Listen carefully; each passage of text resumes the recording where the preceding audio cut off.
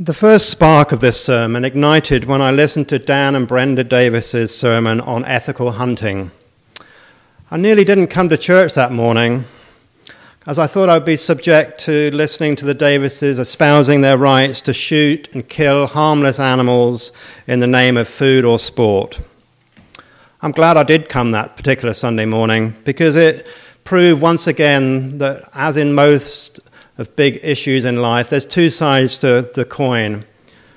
So, in the same vein, I hope that you can put aside any pre-held beliefs you may have and listen as I try to explain why Unitarian Universalism, animal rights, and vegetarianism are such good bedfellows.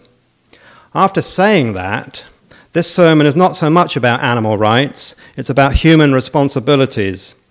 After all, teaching a child not to step on a caterpillar is as valuable to the child as it is to the caterpillar. Of the 7 Unitarian Universalist principles that we are meant to affirm and promote in our daily lives, 4 of them can be construed as being in accord with the thrust of my vision. The inherent worth and dignity of every person. Why limit this principle just to people? Why not simply extend it to animals? Justice, equity, and compassion in human relations. Again, why not include animals within the remit of this principle? The goal of world community with peace, liberty, and justice for all. Likewise, how can the world be at peace and have justice for all when billions of animals are forced to lead barbaric and tortuous lives before they end up on our plates? And then finally, respect for the interdependent web of all existence of which we are a small part. Let me repeat this one.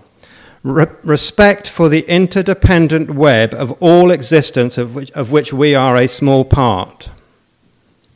This principle does not need to be modified or construed in any way to fit in with my vision this morning. This principle is very important to me and is one that I can most easily put into practice on a daily basis. I like to think I respected the web of all existence long before I'd even heard of Unitarian Universalism, but it certainly was good to hear that a religion gave such prominence to this type of concept. How did I arrive where I am today regarding my thoughts on animal rights, human responsibilities, and vegetarianism? I started off, like almost everyone else in this room, I suspect, as a meat eater. Culinary Britain 40 years ago was dominated by the meat and 2 vegetable idea, and my family were no different. On my dad's side of the family, my grandfather was a butcher, with all that entailed. And on my mother's side of the family, my grandfather was a cowman for 40 years. So I come from a heritage rich in consuming animal products. My dad in particular was a vowed meat eater and remained so until his dying day. My journey to vegetarianism was a gradual, step-by-step process. It started with my decision to cut out red meat from my diet. I did this with a view, selfish reasons really, for my own health, rather than any kind regard for the animals that it was derived from. I remember being in my kitchen about 30 to 35 years ago, preparing a Christmas meal for my parents and my brother. My brother had been a vegetarian for a long time, and I knew my mother enjoyed vegetarian food, but I just knew it wouldn't be Christmas for my dad if he didn't get his turkey. So I went off and bought the smallest turkey I could find and proceeded to prepare it for cooking. But just being in the kitchen, handling the raw turkey that particular morning, and I began thinking about the life that it had probably led, brought me to the realization from that day onwards, I was going to try my darndest to become a vegetarian. I'd be lying if I said if the smell of hot, crispy bacon has not tempted me over the years. It certainly has. I certainly am not zealous about my vegetarianism, as I will eat soup made from a chicken broth, or if you're kind enough to offer me a quiche and it's got specks of bacon in it, yummy, yummy. I do not eat anything with legs, as I was explaining to the children earlier, apart from crabs. So that, again, makes me a pescatarian, not a vegetarian, which I think is a pretty healthy compromise. I think you would agree with me when I say that pets enrich our lives. We treat them like part of the family. We feed them, we pay their vet bills, we let them sleep on our beds at night, and then we cry when they sadly die on us. I used to own 2 cats, but as any cat owner will verify, cats don't have owners. I think they have staff. I think man's capacity to love and bond with other species is one of the joys of being human. I mean, it's something we take for granted, but don't they enrich our lives? You know, our cats and dogs and goldfish and all sorts of animals people have as pets. Mahatma Gandhi once said, and I quote, "The greatness of a nation can be judged by the way its animals are treated." The greatness of a nation can be judged by the way its animals are treated. I don't think he was only referring to our pets, do you? Why is it that we classify some animals as companions and others as dinner? And by virtue of that distinction, we feel entitled to treat farm animals with cruelty as long as it reduces the price per pound at the supermarket. It's because we've made a semantic distinction between some animals and others. Some we love, and others we not only butcher, but torture as well. We forget that they all have something in common with us. They all draw breath from the same source as we do. They are all parts of the earth community, and as someone wisely once said, all God's critters have a place in the choir.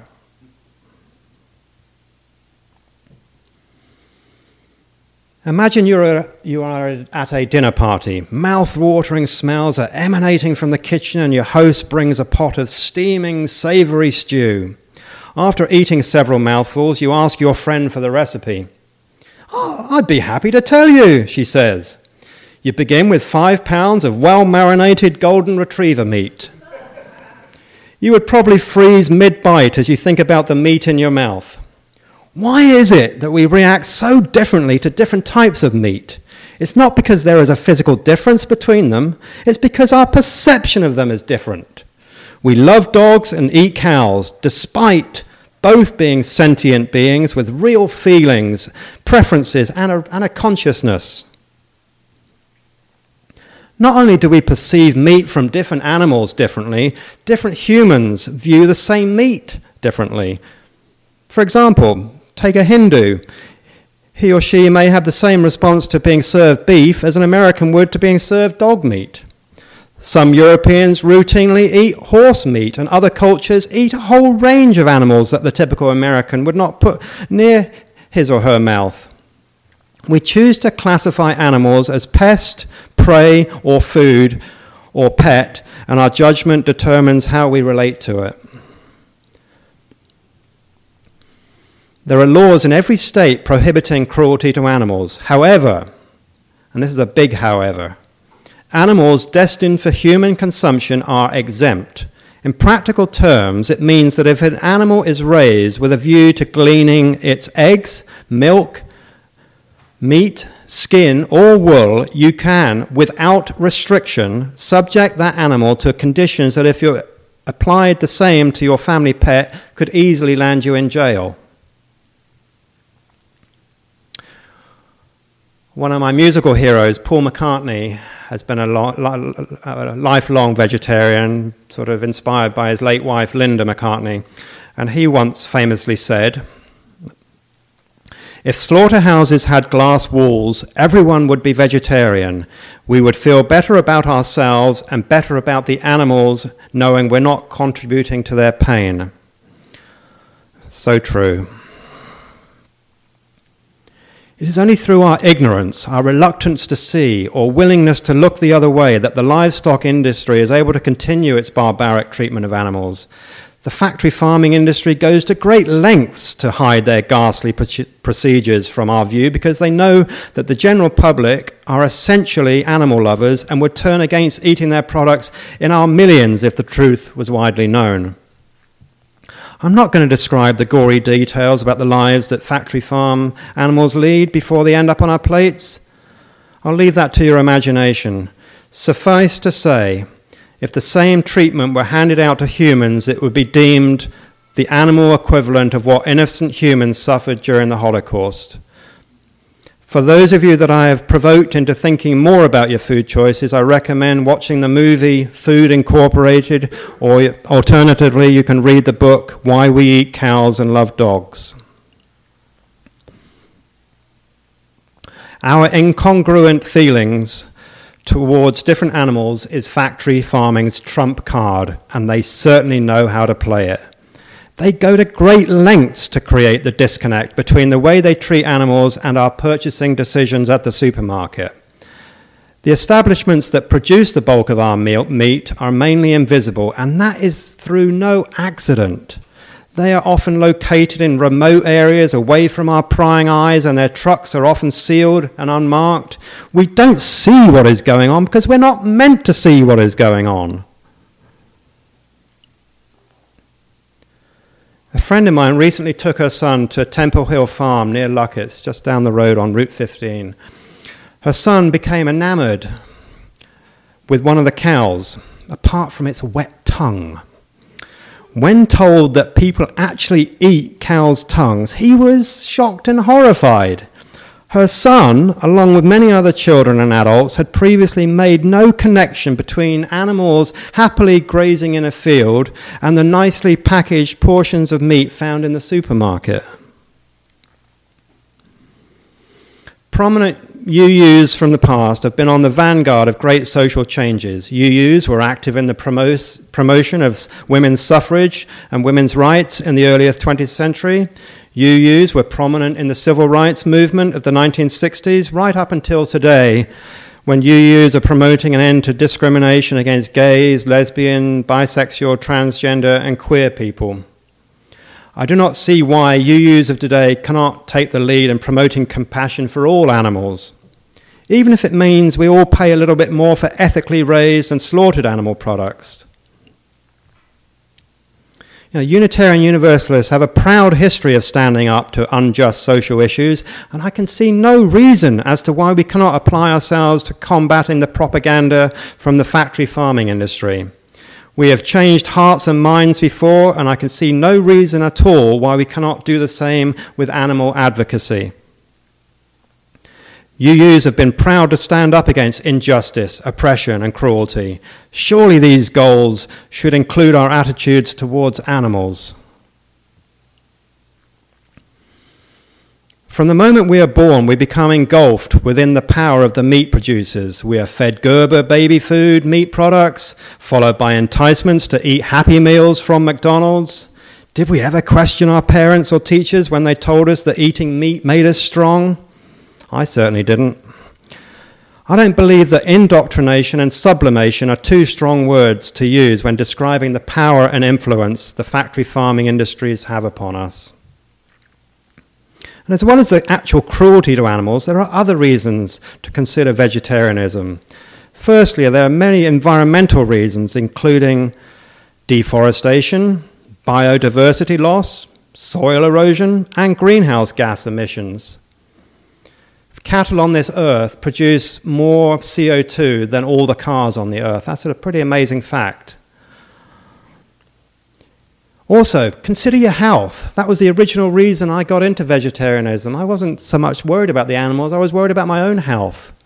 Do you really want to digest growth hormones and antibiotics? Because that's exactly what you're doing, unless you're buying ethically raised meat. I believe this is a good compromise for those of us still yearning for our meat and animal products. The other benefit of eating these products is that they are raised locally, resulting in lower transportation costs and support the local economy. Also, Adopting the Meatless Monday idea is a great place to embark on a new relationship with the meat in your diet. If you're attempting to change your eating habits, then a slow, gradual process will yield much more success than suddenly deciding to go meatless overnight. That's what I've found from personal experience. I could spend the next 5 minutes quoting various statistics, but to underline my argument, I'm going to use one and one only. Listen to this. It takes 2,000 pounds of grain to produce enough meat to feed one person with enough meat and other animal products for 1 year. Alternatively, if that person ate the grain directly, it would take only 400 pounds to feed them. So in other words, it takes 1/5 of the amount of grain if the animal is bypassed from the equation. The animals of this world exist for their own reasons, and it's very arrogant for man to think they were only put on this earth to be exploited for our own ends.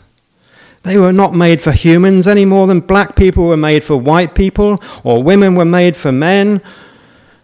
And as the former president of the Unitarian Universalist Association, Reverend Peter Morales, once stated, and I quote, "The realization that how we treat animals is an ethical issue grows out of this spirituality of compassion and awareness of connection. There is no reason compassion should stop at human beings. Of course we should be concerned with the treatment of animals. This is a spiritual, this is a religious issue." His statement was reinforced at the 2011 UU General Assembly when it approved a statement of conscience on ethical eating. It called on UUs to eat ethically by becoming aware of the ways that our food choices affect our health and the health of the planet. And just like Emily the cow in the story that I told to the children earlier, we have been surreptitiously herded into a lineup and taught to follow a course that's been laid out for us. But also, like Emily, we can choose to break free from the crowd.